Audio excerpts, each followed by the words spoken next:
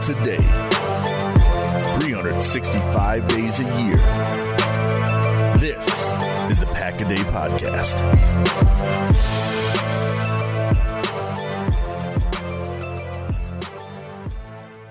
Hello everybody, welcome to another episode of the Pack-A-Day Podcast, your one-stop shop for all things green and gold. My name is Mike Welland. I'm joined by Gage Bridgeford as we get ready to turn toward April. We're just about a month away from the NFL draft, and the Packers have some needs to pick, and they have some positions they should be avoiding. And so today we'll be talking to you guys about where on this 5-point scale we've created, the Packers should be looking at some of these positions in the NFL draft. And so, Gage, I'll let you go through it. What are our 5 levels that we're going to go through as we talk about the NFL draft? So the 5 levels are, I'm sure all of you are have been doing like a survey like this before, kind of the strongly agree, neutral, disagree, strongly disagree type. So that's kind of the idea we were working off of here, creating this scale. And our scale is must pick, should pick, not needed but not frowned upon, shouldn't pick, and then fire goot is our last one there. So obviously must picks, that's your top priority positions. That's how everyone viewed wide receiver coming into the draft last year. And then fire goot is how everyone viewed quarterback in the year they picked Brett Hundley. I'm using these as examples just because it's fresh in my mind here. But so that's kind of what we're going with here. It's just kind of we're going to go through the roster, kind of look at the position groups and see, all right, so if Green Bay, when they come into draft night, based on where the roster is today, what position should they be targeting, and then who are some of the guys that Green Bay might actually look at with some of those positions. Absolutely, and part of that also includes which day of the draft. Obviously, they shouldn't be picking a kicker on day one. Definitely should be picking a kicker on day one. They're not the Raiders. Hey, you know what? I'm just saying, the Buccaneers just won a Super Bowl, and they picked a kicker in the second round a couple years ago. He wasn't on the team, but they did it, so clearly that's how it works. I'm pretty sure that's how the science works. And Seabass did have a nice long career with the Raiders and Seahawks, so, I mean, first-round kickers can work. But we're also saying that if you want to pick this position on Saturday, that could maybe be an option. So there's a little bit of nuance with this, but in general we're going to kind of run through, like Gage said, the roster, maybe some of the guys who are on draft lists who could maybe be around that wouldn't be bad selections on days either 1, 2, or 3. So let's just jump in with the most important position, and we'll start at quarterback. And this is the fun one. We had a nice, lively debate before we started recording about this one. I'm in the camp of it's either our mid-level, which is either not near, not frowned upon, or shouldn't pick. Because the way I described it was, they think they have their next Aaron Rodgers and Jordan Love. That's why they drafted him last year. Who's their Matt Flynn? Who is going to be the backup forever? Who's going to have that one super game, get paid, and then eventually find his way back to Green Bay at the end of his career? And there's a couple names out there, but I don't think they would not even look before day 3. But with 10 picks, if they keep them, or even add picks, a 6th or 7th round pick, I would not be upset if they took a quarterback. See, now, and then, so Mike said that he was between 3 and 4 on this scale, versus me, I was closer to 4 and 5. Not only did you draft Jordan Love last year, you traded up for Jordan Love last year. You went and you made a point to go get him. You have also not restructured Aaron Rodgers' contract this offseason. That has been a big topic of discussion over the last few weeks, and Brian Gutekunst and the Packers have yet to make a move in regards to restructuring that deal. So they're not exactly saying, like, yeah, Rodgers is around for the long term. They're not saying they're going to kick him out the door, but they're not exactly giving him a bit of confidence by restructuring his deal. And it very well could be that they're trying to look for a trade partner to take on Jordan Love before they do that extension, because they know if they restructure Rodgers, Jordan Love's value would immediately go into the tank. I don't think that that's what they should do. I think Jordan Love's a talented player. But anyway, I'm closer to the 4 and 5 range. I just don't think that quarterback is a need. I understand they have 10 picks, and with 10 picks, I think that what you should do is either A, trade up and try and find some of the guys on day 2 of this draft, or maybe early day 3, because it's a deeper draft between rounds 2 through 4. That's where the sweet spot is. I believe it was Jacob Westendorf Thursday tweeted out who's the guy that you would make the Marcus Davenport trade for, as in trade a 1 this year and a 1 next year and trade up and go get him? And I said I wouldn't. I would trade down because that's where the value is in this draft. Chris Ballard of the Indianapolis Colts is going to love this draft. I will be stunned if he picks at 21 because he likes to trade down anyway. So I think Green Bay should trade into those sweet spot middle rounds and use those extra picks. And if you want to go grab a guy on day 3, go draft, I guess, Felipe Franks. That's a guy I talked about before we got started on here. Felipe showed some flash at Florida. And then at Arkansas. He's not going to challenge for the starting job. He's just a fun, exciting guy and plus he's got a cool name. That's the only reason I would pick him. I don't think he's better than Jordan Love. He wouldn't beat out Jordan Love in camp. It would just be a fun guy to have around. But I don't think Green Bay really needs to target that position. I'm sure they're going to end up taking a quarterback, and all of Twitter will inevitably burn down. But that's just where I'm at. Don't pick it. Use your picks elsewhere. Yeah, and I think this is going to be the most interesting position to keep an eye on day 3, or at the very least undrafted free agency, because they only have 2 quarterbacks right now. They're going to need camp arms no matter what. Okay, a UDFA would make sense because I think there's going to be some quarterbacks that don't get drafted, and then that I'm okay with them grabbing a guy in UDFA. That I'll give you. Because, again, I was looking for the Matt Flynn type, who's maybe not the most toolsy quarterback on the board, and the first guy that came to mind was actually Peyton Ramsey out of Northwestern, he's not going to win you a game, he's not going to lose you a game. He's going to be smart with the ball, he's going to take care of it. And you want your backup to be able to not cost you a game. I always think if you just want a game manager that's not going to win you the game, not going to lose you the game, that's when you go get Ian Book, who I said before we got started, no, don't go get Ian Book. Ian Book that's vanilla ice cream, my friend. That's Matt Flynn. Granted, he's a little short. He's only 6 foot tall, but that guy right there is the one that you go say, hey, Ian, just go and play the Jimmy Garoppolo role, and we'll get to next week. Let's move on to running back, though. We talked enough about quarterback. Let's talk about running back. Where are you at on this position, Mike?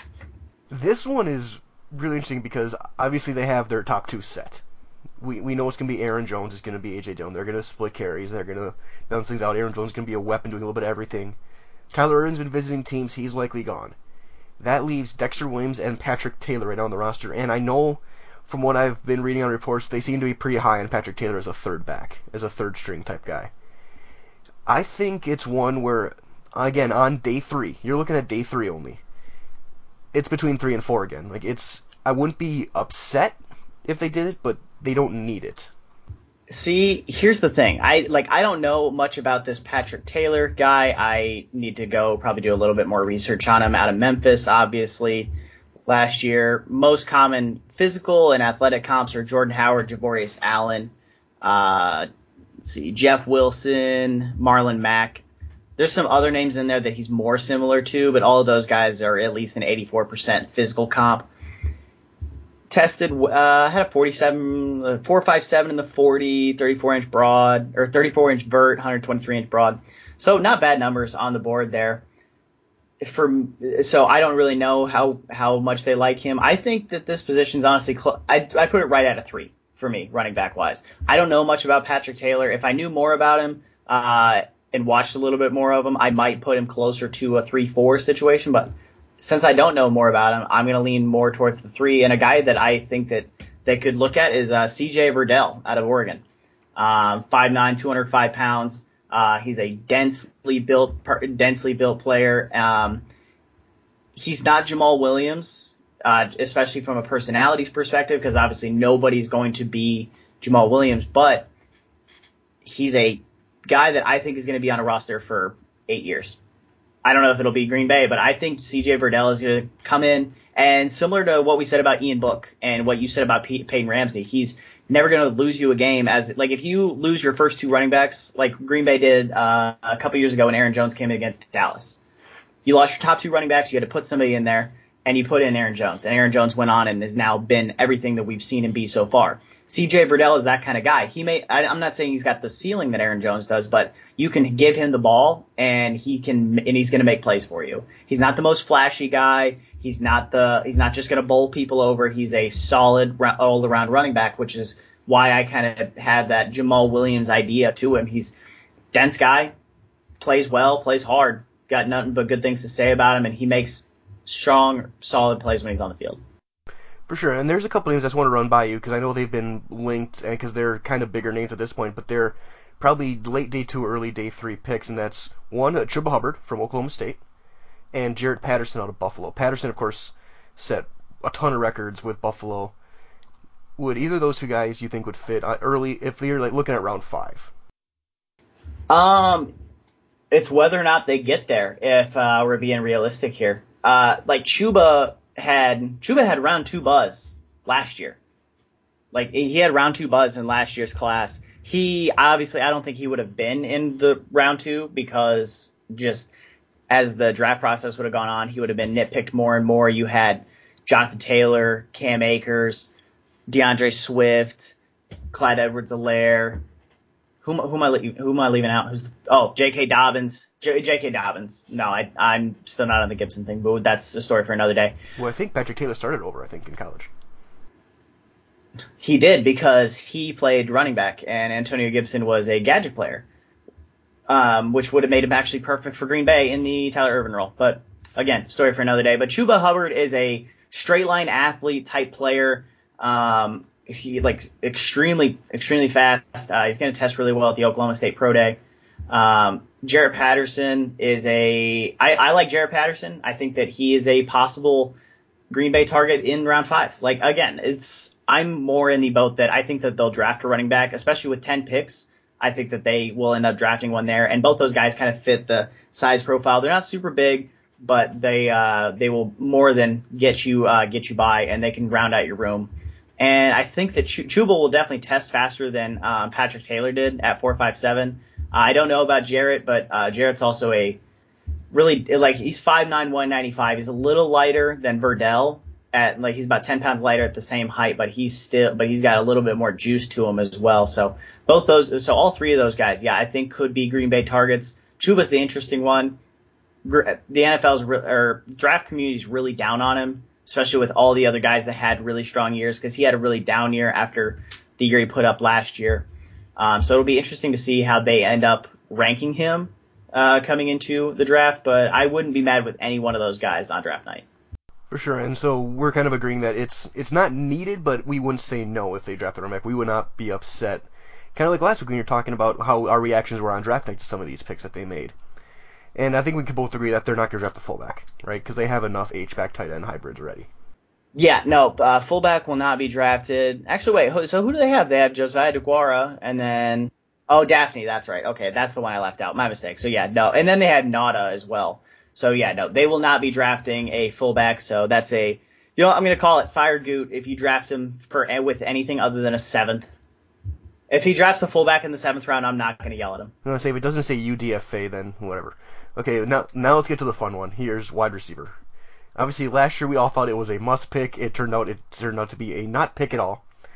We had all those receivers coming back, include also Devin Funchess now, who he did tweet out or went on Instagram on Saturday saying, I'm talking to my family after everything we went through last year.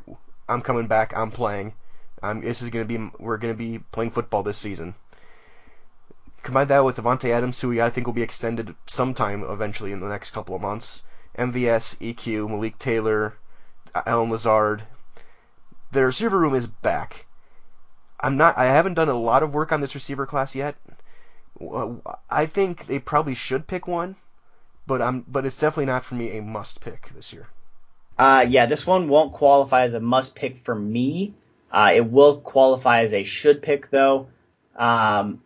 The reason it's not going to qualify as a must pick for me is because I think Green Bay is going to end up picking at least one wide receiver in this draft, but with how clogged the room is right now, I just can't see them prioritizing it. So I just know they're going to pick at least one or two guys, at least one with 10 picks, I think they'll end up with 2. I know you said you haven't done a lot of work on this receiver class. I would recommend going through and watching a lot of these guys. There is some talent in this class. Jalen Waddle, Jamar Chase, Devonta Smith will all be off the board before Green Bay picks. Devonta Smith put up, obviously, Heisman campaign. He was super fun to watch. Jamar Chase sat out all of last season. It doesn't matter. His 2019 tape was incredible to watch. Jalen Waddle is so explosive. Him and he's got Henry Ruggs speed. Like they were neck and neck whenever they did races. Rashad Bateman didn't quite have as good of a year in 2020 as he did in 2019, but he's still just super, super sound player. Going to come in and have a long career. 6'1", 210, perfect build. Really like the player. He tested a 4.39 at that Exos Pro Day, but then again, so did everybody else that was there that day, so I don't really trust that too much. Terrace Marshall Jr. gives you that downfield ability out of LSU. De'Ami Brown's another one. Amon-Ra St. Brown, super fundamentally sound player. He's not quite as explosive as EQ is, but he's more like fundamental. He's a better route runner, better blocker, and just this chisel of an athlete. Like obviously EQ, we've seen him and like all three of the kids, the dad who was was he a Mr. Universe? Okay, so yeah, the genetics went across the board. Amon-Ra, there was a picture of him at his pro day the other day. He was just jacked out of his mind at 195 pounds. And then but the talent keeps going. Smith-Marset out of Iowa had, I think, like a 42-inch vert or something crazy like that. I think Josh Schmidt-Bebe did as well from Illinois. He had a really great testing day. Yeah, both of those guys had incredible vertical jumps. Daz Newsome out of North Carolina is a really fun player. Sage Surratt is a great jump ball specialist. Anthony Schwartz there's fast guys. Anthony Schwartz has world-class speed. Like this kid, as a freshman in high school in Florida, he wasn't running in Montana, in Alaska. He was in Florida as a freshman, and I believe he got second as a freshman and then won state in Florida for I think the 110 hurdles. There's talent. I agree, and this is one where I think they could go either any one of day 1 and day 2 or 3. And obviously, whenever I hear Devontae Smith, I think he's Stephon Diggs, because he's going to be consistent, great for a long, long time. Then obviously the big names are still Rondale Moore, Elijah Moore, who might be a little small for what the Packers usually do. But no, I guys want to think, because obviously you live in Indiana. What's your thoughts on Whop Phillier? Okay, so Whop Phillier is a player I actually just wrote a draft profile on for the Dynasty Nerds a couple of weeks ago. And when I watched him, I watched a few games of his. I had to tell a buddy of mine who he and I have been friends for, it'll be 7 years in August. We both went to IU. We were roommates. We've been friends forever. We talk all the time. And I was like, I need you to go watch Whop Phillier. And he's like, why? And I was like, just talk me off a ledge. Tell me that I'm too high on him. And he's like, you're too high on him. And I was like, okay, well, I mean, I think that if they target him in early day 4, I'm not going to be mad about it.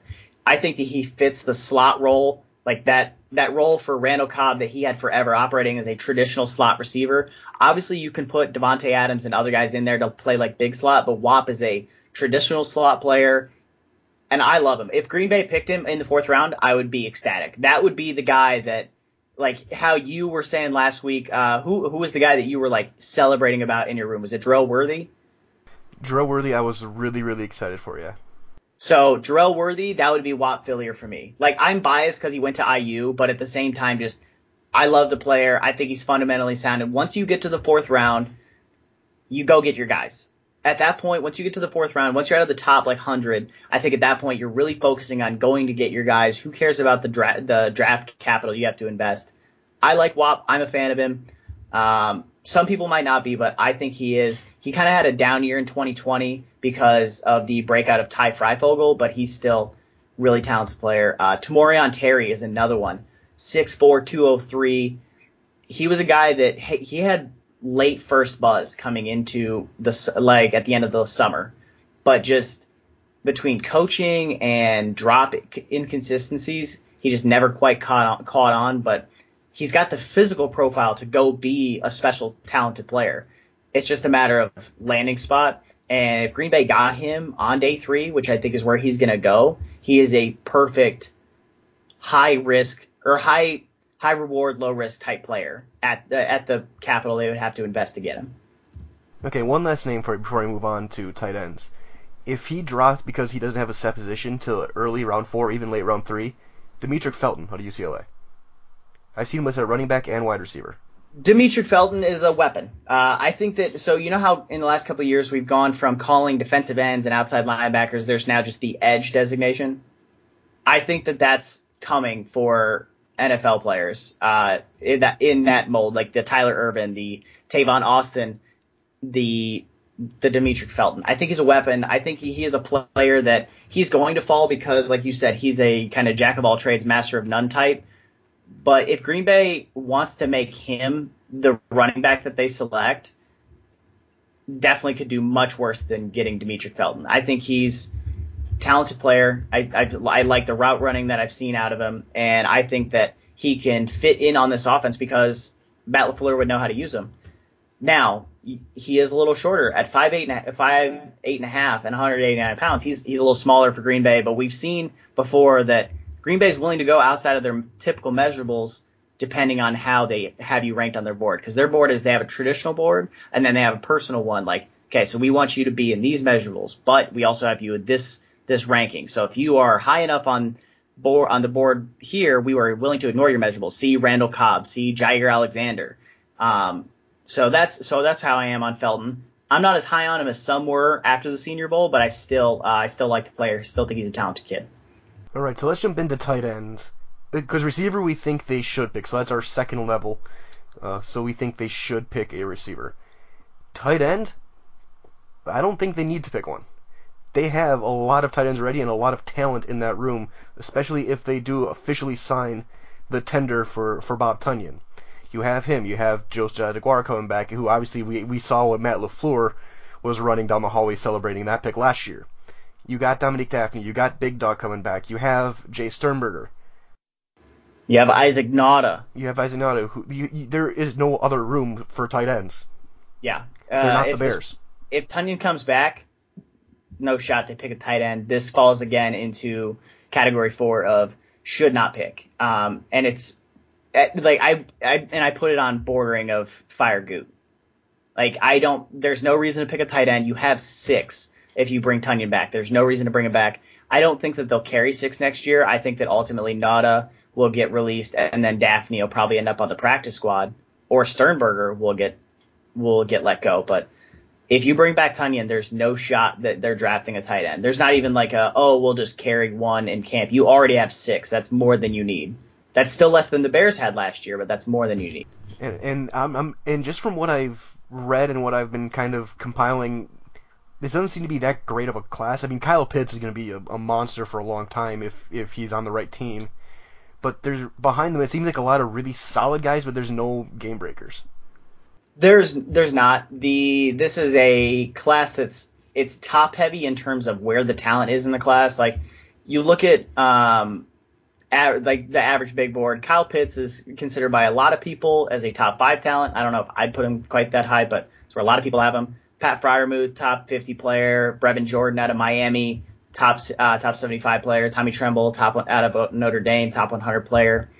Then you got Hunter Long, Kenny Yeboah, Nick Eubanks. There's a lot of other guys in this class that are possibly worth taking a look at or taking a shot on. But for the most part, like you said, it's not a very strong tight end class. When I say it's top heavy, it's because you got 4 guys in the top 100. That's great, but after that, the class is just a lot of flyer type players. Like we have the TDN big board pulled up here, and 4 players in the top 100, and then you have 1, 2, 3 in the top, like from 100 to 200, and then it starts really falling off, and then a lot of guys after 230 and below. So it falls off really hard in this class.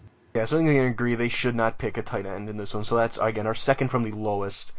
So again, going through, it's must pick, should pick, not needed, but also not upset, shouldn't pick, and fire everything into the sun. So for offensive line, do you want to tackle just tackles, or should we just go entire offensive line? I'd say let's go offensive tackle and then interior offensive line. I think let's break them into 2 groups here. Let's start with tackle, because I think they should pick a tackle. I think tackle's a must pick. Yeah, I'm with you. Because let's look at I have the Packers depth chart pulled up here. We have Dave Bakhtiari, Yosh Nijman, Billy Turner, and Zach Johnson. Who I'm pretty sure is a guard at most more often than not. Well, he's not listed among the guards. He's just listed as the backup right tackle. He might be a guard, but I'm just going off of how he's listed on this depth chart here. But yeah, he's probably not a tackle. And I think that's 1, not enough tackle depth, and 2, you really need to address that position. There's not enough depth there. We said this last year, and it still rings true now. And this is one where, for me, I can see them trading up if someone like, if for some reason Rashawn Slater were to drop, go get him. If Slater drops, I'll be stunned. But if Slater drops, here's the one thing about it. So you look at the draft order. I think Slater's going to go borderline top 10. I think he could go to Dallas. Dallas is an interesting spot for him. Carolina could look at him, especially if there's no quarterbacks left on the board. Philly, he could be targeted by Philly. The Chargers, I think, could still use a tackle. Minnesota still needs offensive line help. I don't think Arizona will go after him. Vegas needs offensive line help, especially a tackle after they traded literally all of their tackles and, well, all of their offensive linemen. Miami, another option. I think Washington can use him, but it's maybe not a priority for them. But Indianapolis is 100% his floor. That is, there's no way that he gets past Indy. So if you want him at a minimum, you're gonna have to trade up above Indianapolis to do so. And there's no way Chicago's going to trade with you because you're in division. Yeah, because Penny Sewell, if he drops past Cincinnati, that franchise should fold. The only way he falls past Cincinnati is if Cincinnati takes Rashawn Slater. That's the only way that happens. Because if they don't, Joe Burrow may go absolutely insane. But Joe Burrow is going to hold out. Yeah. But then there's other guys who are around that area with Tevin Jenkins, Jalen Mayfield, Dylan Radins, Liam Eichenberg, who is rising, are guys who could be in play at 29. Last time, when they took Brian Bulaga, it worked out. Like, you need big guys. You can never have enough linemen, either offensive or defensive. And with Bakhtiari's injury, with Billy Turner maybe only having one more year before he ends up becoming a cap casualty, they need to start looking ahead at offensive line, without a doubt, and tackle. Obviously, with the way the NFL is being situated defensively, you need a strong right tackle. And I agree with you, it is a must pick. They have to come out with at least one, if not two, tackles in this draft. Yeah, I strongly agree with that. And if you get a guy and this is a class that has a lot of those guys that could play tackle and might end up at guard in their career, like Alex Leatherwood is probably that's the name that I think of the most. Like, there's guys like Rashawn Slater. Some people think Rashawn Slater is going to be a guard. Some people think that Jackson Carman might have to be a guard because he's not super fleet of foot, but he's got really good girth. The guy's 6'5", 345. He is a well-built, well-fed young man.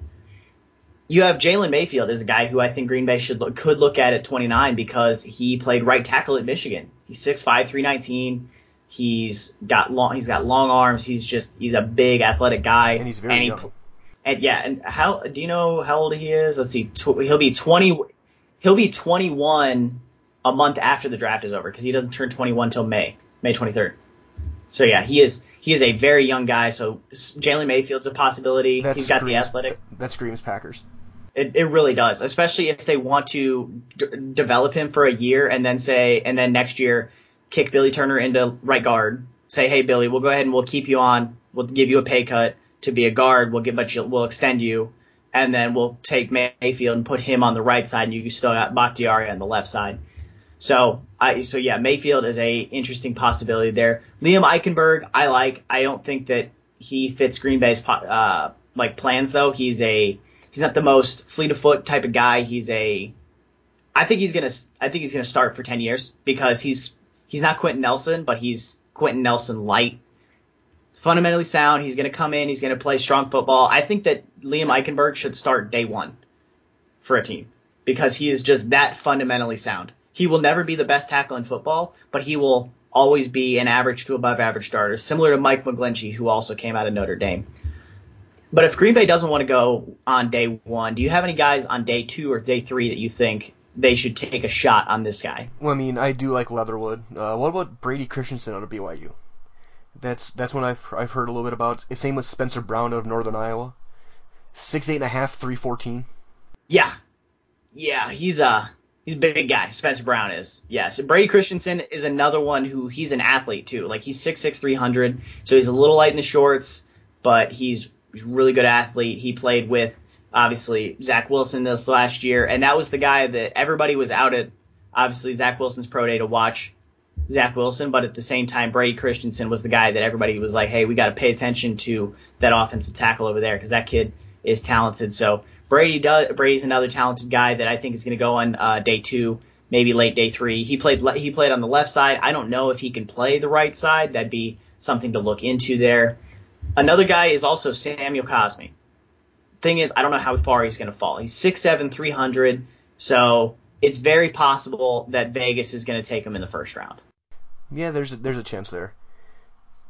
And then obviously they're going to take some on day 3. That's what they've done. They've done for years now. I think it's been 1 year since the millennium that they haven't drafted an offensive lineman, at least one. They're going to take him. It's just where. Yeah, they're going to end up taking one. And also to you Wisconsin faithful out there, maybe they're going to take Cole Van Lanen on day 3. I don't think they will, but just he went to Wisconsin, so I know all of you wanted us to talk about him. I was waiting to say if someone's going to bring up Garrett Groshek at running back either. Cole Van Lanen, I think he can be a long-time backup lineman. He's more of a UDFA guy now because he's battled injuries, but I think he can carve out a long career as like a swing tackle. But I 7th round, okay, but I'm not gonna take him anytime sooner. Yeah, I'm not gonna be freaking out. Yeah. All right, let's move on to interior offensive line. How you thinking here, Mike? Because I am in the camp of I think they should draft him again. Just like tackle's a must draft. This is a should draft. I think should. I'm with you on should. Cause I mean last year they drafted 3 interior linemen. There's still, if they bring back Lane Taylor, there's another one. You got Elton Jenkins. You got Lucas Patrick. Billy Turner can kick inside. They seem to have guards. Ben Braden's back. He could be a long-time backup. I think they should, but a tackle for me is way more important. Now, again, if Elijah Vera-Tucker is dropping, think about it. There's no. But that's not going to happen. But yeah, because there's some people that think Vera-Tucker can play tackle. I'm a little more. I think he's going to end up being a guard, but he could also play tackle. And I don't think that I know you had the same big board pulled up in front of you. I don't think that the drop off from Vera-Tucker to the rest of the interior offensive linemen in this class is as far. What do you think about Creed Humphrey? I haven't done enough on Humphrey. I'm interested. I do like Landon Dickerson. From what I've heard, though, Landon Dickerson's not their type. I haven't watched a ton of Landon Dickerson. I've heard Creed Humphrey is more their type. And he could be a guy that Green Bay they could trade back into the beginning of the second round, and then that could be their top pick, and just say, all right, we went from Corey Linsley, and then now we have Creed Humphrey, who was a borderline first round pick last year, and then now he could be just like a start of day 2 pick this year. And also, just to make our friend Owen happy, let's talk about Quinn Miners from Whitewater. Quinn Miners, I love the kid. He's awesome. He had a great picture at the Senior Bowl, and he tested extremely well. 6'3", 320. He tested well, worked out well, moves really good. People think he's like, there's guys that get popular because they're a meme. Like Elijah Holyfield was popular name because he was a meme, and then obviously he was Evander's son. But Quinn Miners was a meme that everyone watched and is like, oh, this guy's actually really good, because he was voted best interior offensive lineman on his team at the Senior Bowl, and that was over like studs. That was over. He was dominating that week. Yeah. And then I heard really good things about Landon Dickerson at the Senior Bowl as well. Jim Nagy went on the Draft Dudes podcast and kind of talked to them, and they said that Landon was like a coach. It was like they had another coach, because obviously he couldn't play because he had torn his ACL again, which I believe he's had 3 torn ACLs in his career. So he continues to just not be able to stay fully healthy, which that moves him down my board significantly over other guys, just because you can't make plays if you're not on the field. But I've heard nothing but good things about Landon Dickerson in terms of like the character and his coachability and his ability to lead the other guys around him. And his play when he's healthy and on the field is great. It's just you got to move him down, because if you can't be on the field, you can't play for me. Which leads, I guess, the last one we'll talk about, because I think on round 3, Miners could be a good pick. But if he's there in round 2, Wyatt Davis out of Ohio State. Another guy. He had a first round buzz last year. Fell real hard. So yeah, do you think he could be a fit at guard, at right guard? I think he could. I think this class has a lot of really talented guards that I like. Wyatt Davis is one of them. Josh Myers is another center. You don't want to get Creed Humphrey in the late first, early second. That's fine. Josh Myers might be on the board for you in the late second. Trey Smith is a guy out of Tennessee who was the number 1 recruit in the ESPN class of the ESPN 300 his senior season of high school. Number one. It wasn't a defensive tackle, wasn't a quarterback, wasn't a pass rusher. It was a guard. And that was Trey Smith. And he just has dealt with some health issues here and there. But Trey Smith, a talented kid. Deontay Brown is a guy that is going to, I think, rise in the next month. Because everyone knows him. If you don't know who he is, he played at Alabama. He's 6'3", 364 pounds. He is the guy that looked like Blastoise during the run to their national championship this year. He slimmed down a lot for the Alabama Pro Day. I think he lost like 20 to 30 pounds for the Alabama Pro Day, which was incredible because that means he lost like 20 to 30 pounds over the course of 2 months. And Deontay Brown is just a big guy. He's not super mobile, so might not be a Green Bay guy, but I think he's going to be just strong starter. And then some deeper names in this class. There's not really a ton there. There's you can look at Drew Dahlman out of Stanford. You got Drake Jackson out of Kentucky is a solid player. So there's some guys on like day 2, but day 3 there's not a ton there. So I think if Green Bay is going to get their guards, it's going to be between rounds 2 and then round 4, which is obviously early day 3. For sure. So again, tackle is a must pick. Interior line, they should pick. Again, offensive line. We're both big fans of offensive line. They better make some moves on the trenches. Let's flip over to defense. Let's go to interior defensive line. This is a must pick. You need to get Kenny Clark help. Dean Lowry could still be a post-June cut.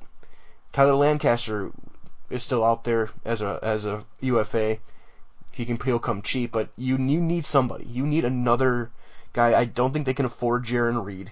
I don't think they can afford any of the top D-line guys out there right now. So it means you got to build from here. Whether it's a Davian Nixon, a Tyler Shelvin, I think round 2 and 3 is where you're going to find some of these guys. And it's really unfortunate that it is a must pick this year because this is not a good class to need interior defensive linemen out of. The top name is Levi Onwuzurike out of Washington. A lot of people are going to tell you it's Christian Barmore out of Alabama. Barmore's high points are higher than anybody else in this class, especially this interior defensive line class, but the problem is they are so few and far between. He really built on his season last year and he peaked at the right time, but he's just too inconsistent with energy-wise. That's why Levi is the top guy in this class, but there's just not a ton of guys that are ones to go after. There's Jalen Twyman out of Pittsburgh, 6'2", 290. He wore number 99. Everyone's like, oh, it's Aaron Donald 2.0 because he went to Pittsburgh. He's an interior defensive lineman. He plays just like Aaron Donald did in terms of how he tries to win. Problem is, there's a reason Aaron Donald fell to 14. If everybody knew Aaron Donald was going to be the player that he ended up becoming, Aaron Donald would have been first overall pick in his draft. Problem was, he was 6'2" and 280. No one thought he was going to be able to be the guy that he has become. You don't chase the exception of the rule. This is why I wasn't a huge fan of the A.J. Dillon pick last year, because you were chasing the exception of the rule, which was Derrick Henry. Derrick Henry is the exception of the rule. He's not the rule. And never go chasing it. That's why you don't chase Jalen Twyman early on. Jalen Twyman is a fun player. Problem is he's the exception of the rule. He's 6'2", 290. He's not big enough. Versus you can get a guy like J. Tufele, who's 6'3", 315, who I would love for Green Bay to pick on day 2. I think that he is a perfect fit in this new scheme that Green Bay is going to be running under Joe Barry. He has a hot motor. He's not the biggest guy. He's not the fastest guy, but he is always running from snap, and he's got a quick first step, just like Kenny Clark does. They can both get off quick and get into their blocker's face. And I think he might be my favorite guy in this class in terms of the top 10 or so. He's not my number one guy, but I love the player so much, and I loved his film when I watched it. And here's one again for the obligatory people in the state. Round 7 or 6 or even UDFA, I want to bring up because he's one of my draft crushers, is Isaiah Loudermilk.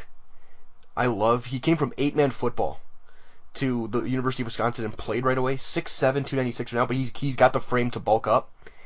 He's got long arms. He's got a knack of knocking balls down, and he has got a motor. He just in Jim Letter's system, D-line does not put up the numbers you'd expect.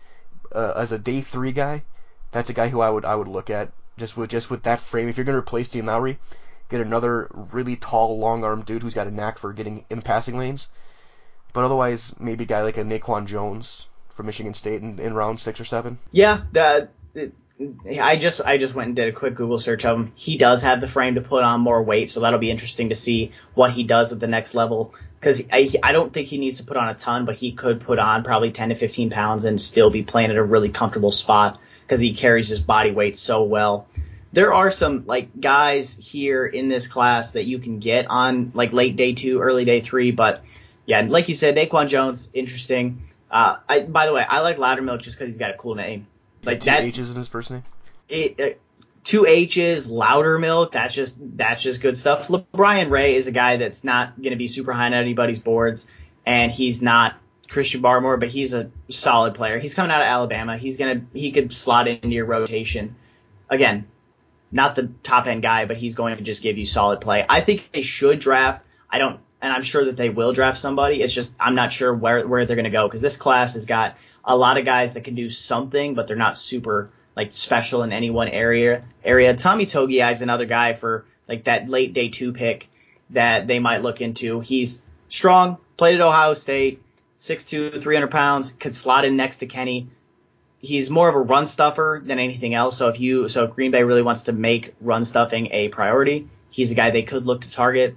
And it'll just be interesting to see how they kind of elect to go at this class. Which is what I think they need to do, because we've seen Kingsley Kiki's shown some juice rushing the passer. You need someone who's going to hold up, stop in the run games, especially depending on if that 17th game gets scheduled, you need guys who are going to be able to stop some running backs this year. Yeah, you really do, especially when you look around the NFC North just alone. You have Dalvin Cook, DeAndre Swift, Jamal Williams, and David Montgomery. There's some talent in the NFC North as well as the rest of the NFC. Let's move on to the edge. Where do you fall? I'm between should, and I won't be upset if they don't. I mean, they got their top 3. I still think Spider Garvin's got something they can bring. We'll see what they do with Randy Ramsey. But you also can never have enough pass rushers. Absolutely. I think they should draft another one. Because this is the class right here. Just like wide receiver, you have edge rusher. You have a lot of guys that are not necessarily superstars, but there's a jack of trades or a master of a trade type. Like there's a lot of guys in this class that you don't have the Chase Young, you don't have the Nick Bosa, you don't have that guy in this. You don't have the Myles Garrett. You have a lot of guys though who can do something for you and can bring something to your pass rush room. You have Rashawn Gary, Preston Smith, Zadarius Smith, and then like you had mentioned, you have the Spider Garvin, Randy Ramsey, etc.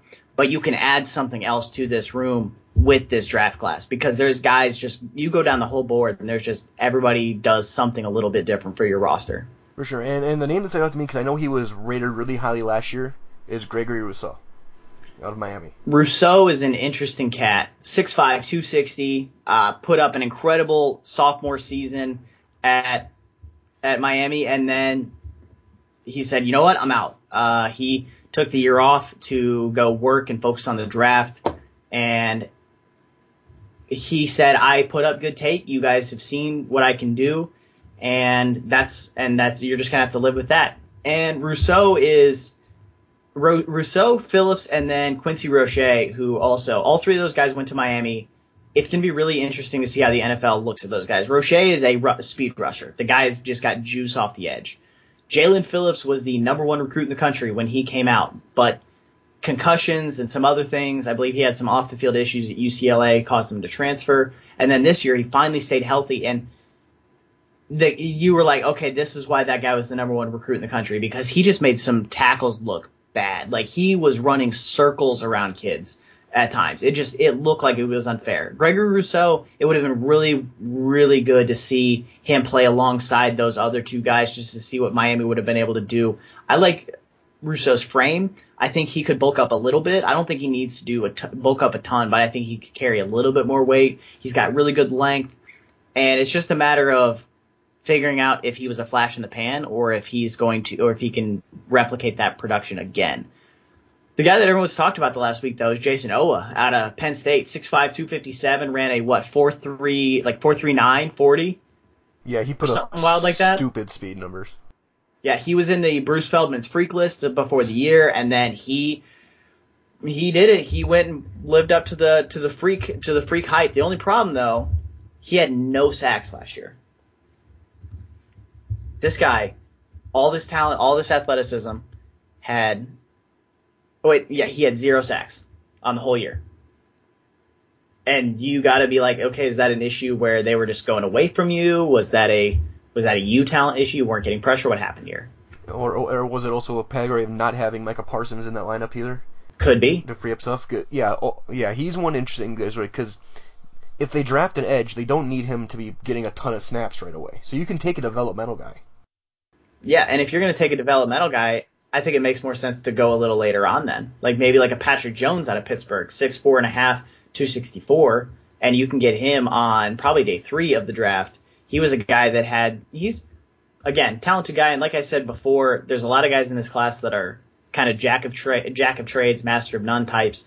Patrick Jones is one of those. He's got some talent, and he'll land on a roster, but he might never be more than that. He's more of a 4-3 end. He might be able to convert to a 3-4. I'm not 100% sure about that yet, so that'd be something to look into a little more.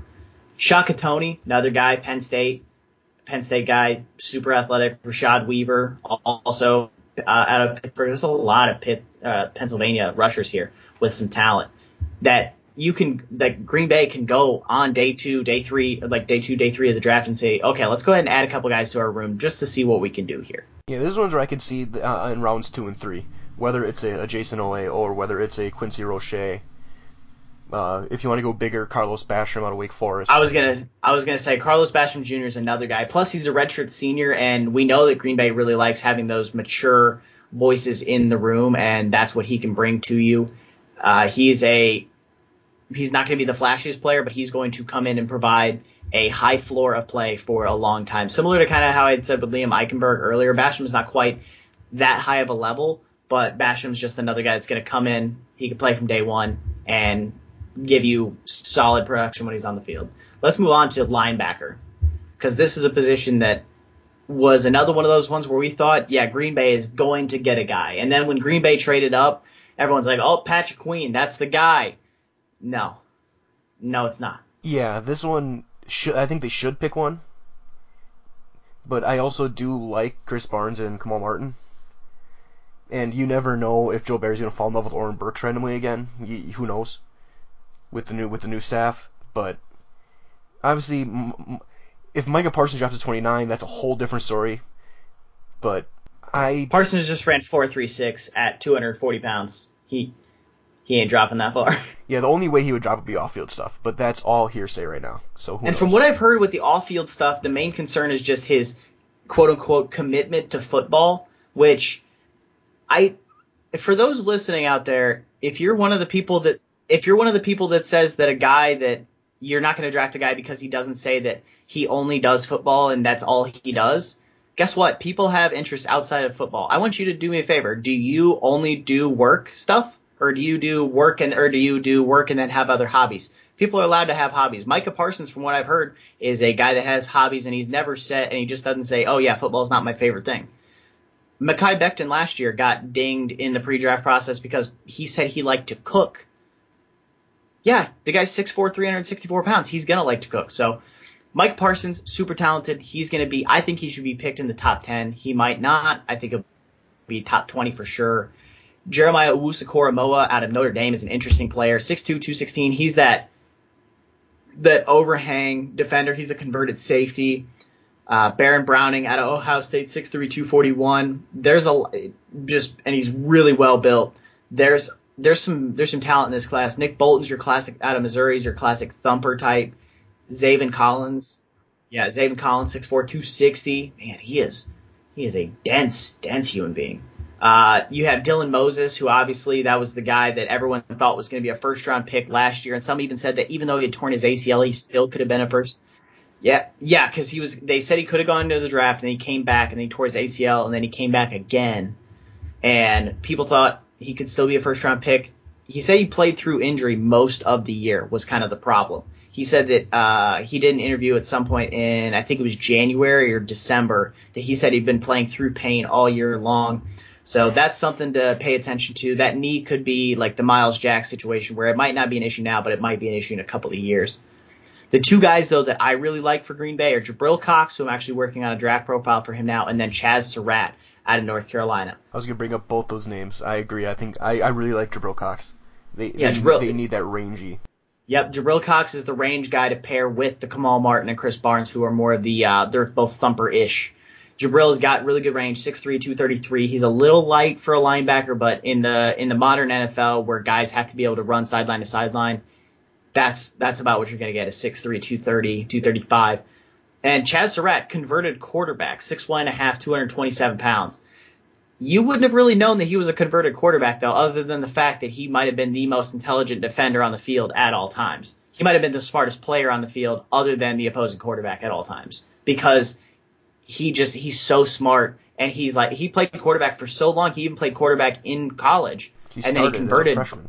Yeah, and then he converted because they were like, no, it's not going to work. So he flipped over, and you could tell he had that quarterback background because his brain was just processing things that most guys don't get.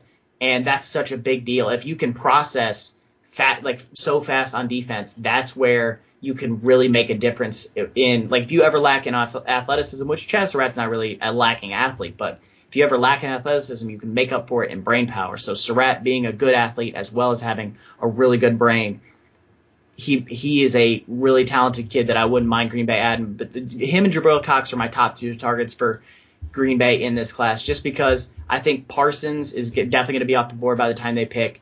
And then I'm not as high on the Zaven Collins and Baron Browning as everybody else is. I think Owusu Koromoa, I would rather just not go after him. And then Nick Bolton, they don't really need a thumper. So Cox and Surratt, that's probably my top two targets for Green Bay. I guess one last thing on Jabril Cox, also, he has played in a lot of big games, which I think that does make an impact when you're looking at prospects. Guys who have, when the lights are the brightest, how do they perform, even in a college setting? And with his time at NDSU and LSU, that's a guy. And one last guy to talk about, just because his name is awesome, is Tough Borland.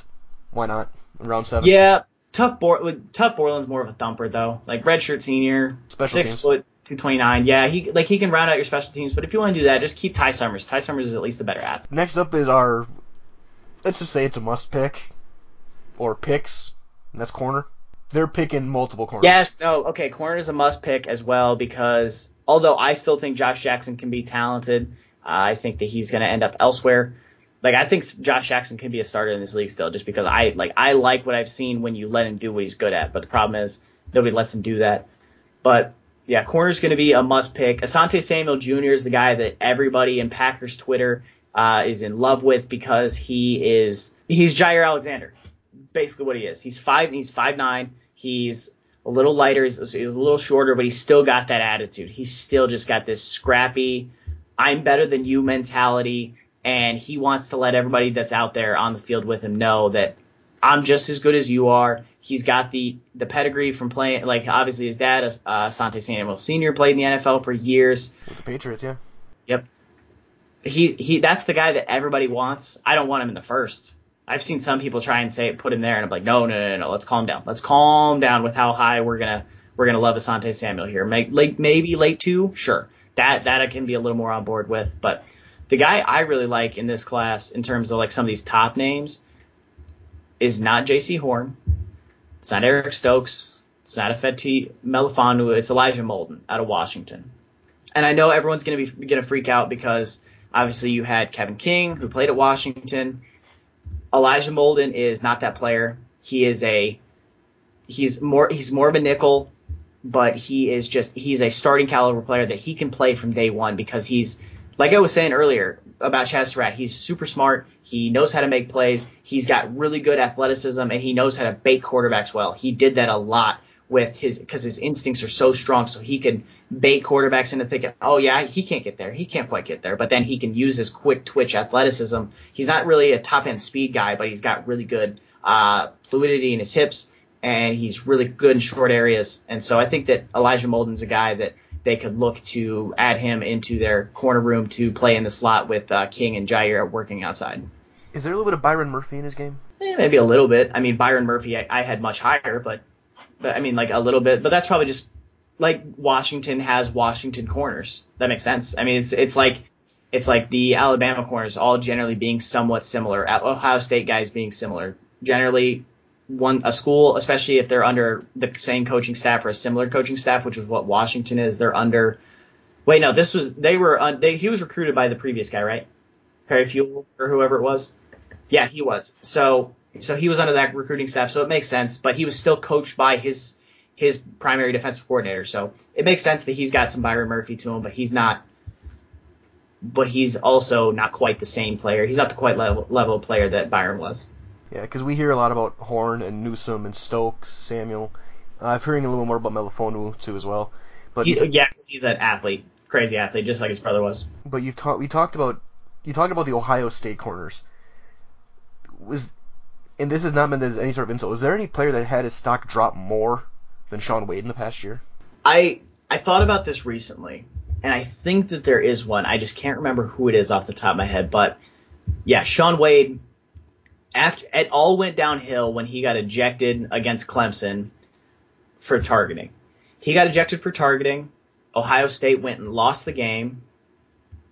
And then he went back to school. And then he didn't convert to outside. It was bad all the way around. It was never good. And the year just kept getting worse for him. Like Chuba Hubbard, maybe, but I think that, yeah, like some people had him, speaking about Shaun Wade, some people had him as a first round corner. And he's not that. I think Tamorrion Terry is the guy that I would say had the biggest fall from grace, because he was like I said, a borderline first round prospect coming into the season last year. And then now there are people talking about him going in the 7th or going undrafted. Like, he fell off hard. I think that that's the guy I would say that had the biggest drop off this past year. But yeah, the last year has not been kind to Shaun Wade, who is a slot corner at the next level. Slot corner or a rotational safety. So Green Bay actually could look to target him at 6'1", 194. He's got decent size. Like I said, he can play in the slot, which is where I think he's going to play at the next level. He just did not look comfortable outside. He looked much more comfortable playing in the slot. And he can also convert to safety and kind of play. If Green Bay wants to play a 3-safety role where they have Shaun Wade, Adrian Amos, and Darnell Savage kind of playing the robber roamer role, Shaun Wade's not a bad person to throw in the room there. He's still a talented player. Trey Brown out of Oklahoma is also another one that's kind of interesting. 5'9.5", 188, a little smaller, but still talented kid. Well, I was going to ask, right above him is Shakur Brown, Michigan State. He's got ball skills. Haven't watched him, so I'm not going to give an opinion on him. I don't know anything about him, so I'm not even gonna. All I know is he's 6 foot tall, 180 pounds, and he's a redshirt junior. That is literally the only stuff I can tell you about him. That's because it's on my screen right now. All right, so yeah, corner must draft. Worst kept secret in really America at this point. Let's move on to safety. If the name is Javon Mooring, then yes, it's a must draft. Other than that, I think they should draft one. Depending on if they give back Raven Green on a cheap deal, or even Will Redmond or guys like that. You got Amos and Savage holding it down. They're an elite duo. I put this as a should to must. I'd put it between 4 and 5, more than 3 and 4. I think that they really want to play multiple safety looks, and that requires getting another guy on the field. I don't like the names that they have in the safety room right now. I don't necessarily want to bring back Raven Green. I know that's going to break Zach's heart, but I don't want to bring Raven Green back. He hasn't been able to stay on the field. I don't want to bring him back. Will Redmond had who had a worse NFC Championship game? Will Redmond or Kevin King? Mike Patton. Fair. Because if Will Redmond doesn't drop that pick, Kevin King doesn't get a touchdown thrown over his head, Green Bay doesn't go into the half trailing giving up a touchdown. Just all sorts of stuff. It's Mike Patton. It is Mike Patton's fault, but that's something to look at there. But this class of safety, if they bring back Redmond, it'll be for special teams. That'll give you. If you bring him back as a special teamer, that's fine. He'll be the Jarrett Bush. That's fine. Be around forever. That is fine. I'm okay with bringing him back to play special teams. I'm not okay with bringing him back to play defense. Some guys in this class I like. Hamza Nasir-Eldin. That's another guy. He was a first-round player last year and then came back. Didn't quite put it up again. 6'3", 213. Oh, another guy that I forgot about that had a bad year, this is clearly a Florida State issue. Marvin Wilson. That was a guy, Benjamin Solak of the Draft Network called him. He was DT1, and it was not close. And then I'm pretty sure he had Marvin Wilson outside of his top 10. So Marvin Wilson had a big fall from grace, rightfully so. I watched this film. It's fine. It's not great. But Hamza Nasirildeen had a fine year. 6'3", 213. He's the same size as Jeremiah Owusu-Koramoah, but who is a linebacker. Hamza is a dense human. He is a big athlete. He's fast. He's got good movement skills. I think that he is a guy that Green Bay should target on day 2, along with Jabril Cox. If you get Jabril Cox and Hamza Nasirildeen on day 2, that's a good day for me. Okay, a question for you. If you're on pick 29 and you see J.C. Horn, you see Trevon Moehrig, and you see Tevin Jenkins, who are you taking? Tevin Jenkins. J.C. Horn's a little grabby for me. I understand a lot of people are really high on J.C. Horn right now. He just had the great pro day, ran in the 4.3s. He's got great size, great athleticism, a super explosive athlete. I don't have his vertical and broad jump in front of me, but I know they were really good numbers. I looked at him this morning. Super athletic guy. That's great. He's Joe Horn's son, for those that don't know. But he's too grabby for me. He's too physical. And I made this joke to Peter Bukowski in the last week or so, so Peter was really gassing up J.C. Horn on a play, and then I replied with, hopefully he ends up in Tampa Bay, so that way he never gets called for a holding penalty, because he's so grabby. And it doesn't make any sense because he's got the athleticism to run with guys. I don't know if it's an instinct issue, but since he's got that size, he likes to bully receivers. And if he gets beat at all, he starts getting a little too grabby. And I don't like that, because NFL receivers are going to know how to sell that, and they're going to know how to get that called on him. Trayvon, I don't want to invest a first round pick in a guy that isn't going to be a starter for me as long as there's not an injury. Savage and Amos are the starters. There's not and I said that they might play some more multiple safety looks, but you're not going to start 3 safeties, or at least I don't think they're going to. So I would rather go get Tevin Jenkins, who we've already said tackle is a must draft. I think Tevin Jenkins is a talented player. Also, the fact that two of the top 3 or 4 tackles in this class they have glasses and they don't look like they should, it kind of cracks me up, because I was like, the old school NFL is not going to like this. They're going to be like, they don't look like a mean, angry tackle. They look like a guy that is an academic All-American. I don't like that. That's not how that's supposed to be. So, but Tevin Jenkins is a guy that's got mean hands, super strong. I like the player.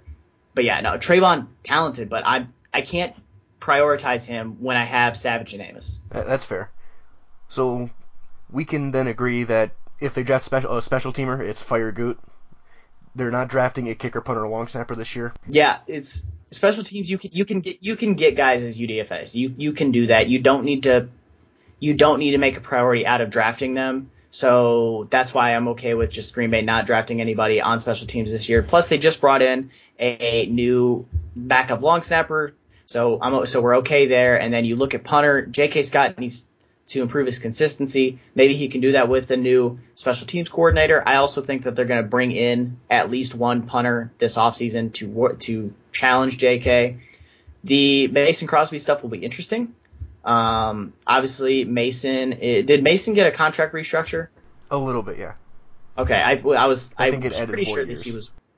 Okay, that's right. Yep, he was one of the void year players. Yep, he got a void year added on 23, 24, 25, and then he got an extra year next year. So, yeah, Mason is going to be back for this year and next year, and I think we're okay. Otherwise, you don't need to really address special teams, but that is the roster. Very much so. Again, just very quickly to run through it. Quarterbacks, they shouldn't pick, but they might. Running backs, it's, again, not needed, not frowned upon, to shouldn't pick. Receiver, they should pick. Tight end, they should not. Offensive tackle is a must. Offensive guard is a should. Defensive line is a should to must. Linebacker is a should to must. Corner is multiple musts. And safety is a should. So, namely, the Packers need to be pretty balanced this year in draft season and start filling out this roster with guys who will be able to see the field fairly quickly. That sound about right? Yeah, that's about right. Green Bay is when you have a good team, it makes it a little harder to identify needs. It's easier to identify needs on a team like Jacksonville, where you can just say, we need guys that are good. In Green Bay, you're like, okay, we have a lot of good players, so where do we need to get some better players at. And so you hit the nail right on the head. And so that being said, I know we went a little bit long this week, but of course, coming up next week, it looks like we're going to be starting really getting into some draft stuff. We're going to have a lot going on at the Pack-A-Day podcast as far as draft coverage. Follow Gage at GBridgefordNFL on Twitter. Follow myself at Mike Wetland. Follow the Pack-A-Day podcast at Pack-A-Day podcast and wherever you can find your podcast on your favorite platforms. So for everyone, this is Mike Wetland and Gage Bridgeford saying so long, everyone. Stay warm, stay safe, always carry the G, and go Pack Go.